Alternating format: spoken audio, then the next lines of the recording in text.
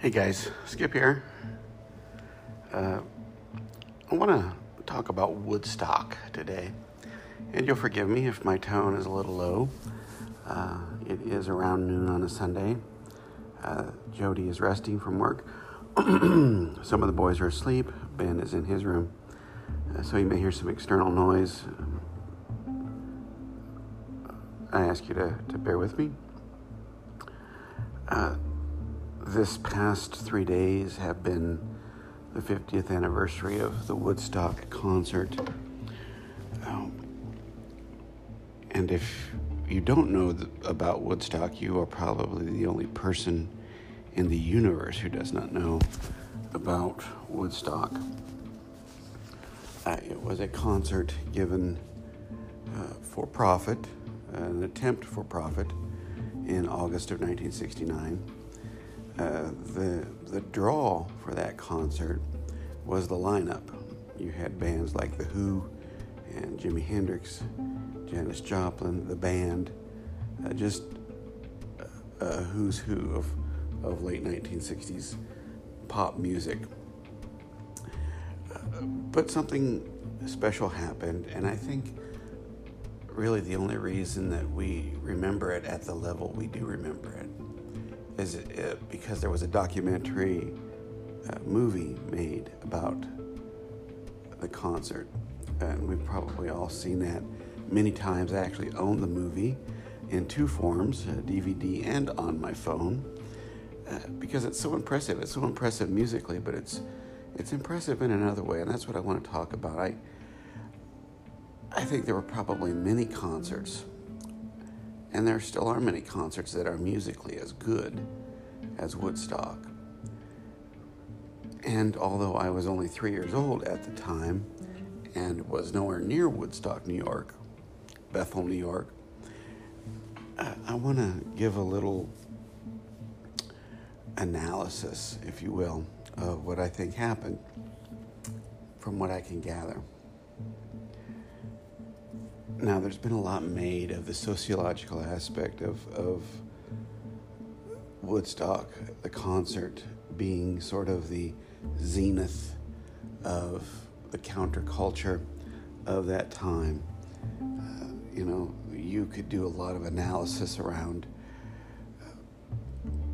maybe the pinnacle of that counterculture began with the release of Sgt. Pepper's and probably ended at Woodstock, or with the death of Jimi Hendrix, Janis Joplin, Jim Morrison. You could do all sorts of analysis around that, and I think that's fine to do. But I think the thing that made Woodstock so important to the world and to our culture was energy. I believe that we do create both negative and positive energy. And we have put myth to that, right? Positive energy is heaven, negative energy is hell. Positive energy is God, negative energy is the devil. I mean, we have anthropomorphized everything, have we not? When in fact, really, we're talking about energy. So I want to talk a little bit about that energy first, and then what it meant in the context of that concert. Have you ever found yourself in a conversation that, as you are having the conversation, your energy level rises? You get excited about what you're hearing. The topic engages you, resonates with you, inspires you. Have you ever been to a concert, and when the crowd is singing, you feel your energy level rise? Have you ever been in a movie and been so inspired that you feel your energy level rise? Well, that's what I mean by energy, good energy. Now the opposite is true. Have you ever been in a confrontation with a person and it drains you? Negative energy drains. Maybe someone's angry with you, or you're angry with someone else. That knot you get in the stomach, that feeling of not being well, that's negative energy. Negative energy drains, positive energy uplifts and charges you. At some point we'll go down that rabbit hole, because I truly believe that a lot of what we don't understand comes from energy. Electromagnetic energy, energy we generate. That's for another time, maybe a little further down the road. But I do believe that it's easy for us to understand that we can, through emotion, through conviction, create energy, positive and negative. You have probably seen it in different places at different times. Some people, maybe through religious ceremony, can create positive energy. I've also seen people create negative energy through religious ceremony. And I think the larger the crowd that gathers around both the negative and the positive energy creates more and more energy, of course. It multiplies exponentially. And so when you have two, let's say, warring countries, one that is obviously on the negative side of energy, one on the positive side of energy, you can feel those energies within you. Some people more sensitive than others, some people not.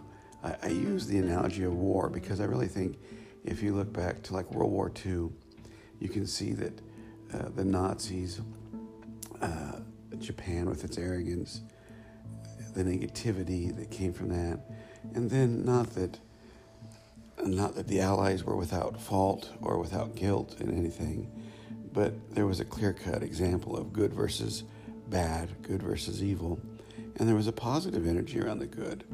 And you could see the Western Allies, their manufacturing, their hope, their impetus to do better, to seek victory, far exceeded the negative energy of the other side. I am indeed comparing everything from a religious ceremony to a war as energy. I'm comparing everything from your mood, your outlook on life, to what happens in the afterlife, to energy. I believe it is all energy. I think it's pretty basic physics 101, pretty basic Einstein 101. And when we gather around that energy, we can create a world of hopefulness. We can create a world of darkness. And I think Woodstock being one example of hopefulness. And it wasn't that there weren't bad things that happened at Woodstock. There were a few deaths. There were some overdoses. One death was from a drug overdose. One death was from an accident.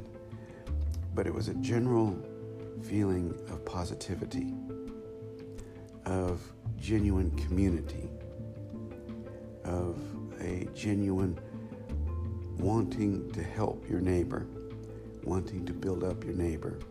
And when we live out of that energy, it really changes the psyche and the perception of who we are. And that's what really happened at Woodstock. There was a mass shift when almost 500,000 people decided to be positive and have positive energy. Now, the reverse is true, and I hate to do this, but I have to point out our current political situation in our country as the opposite of that. I'll tell you what, when I turn on the news, I get a knot in my stomach because all I see is negative. All I see is hate.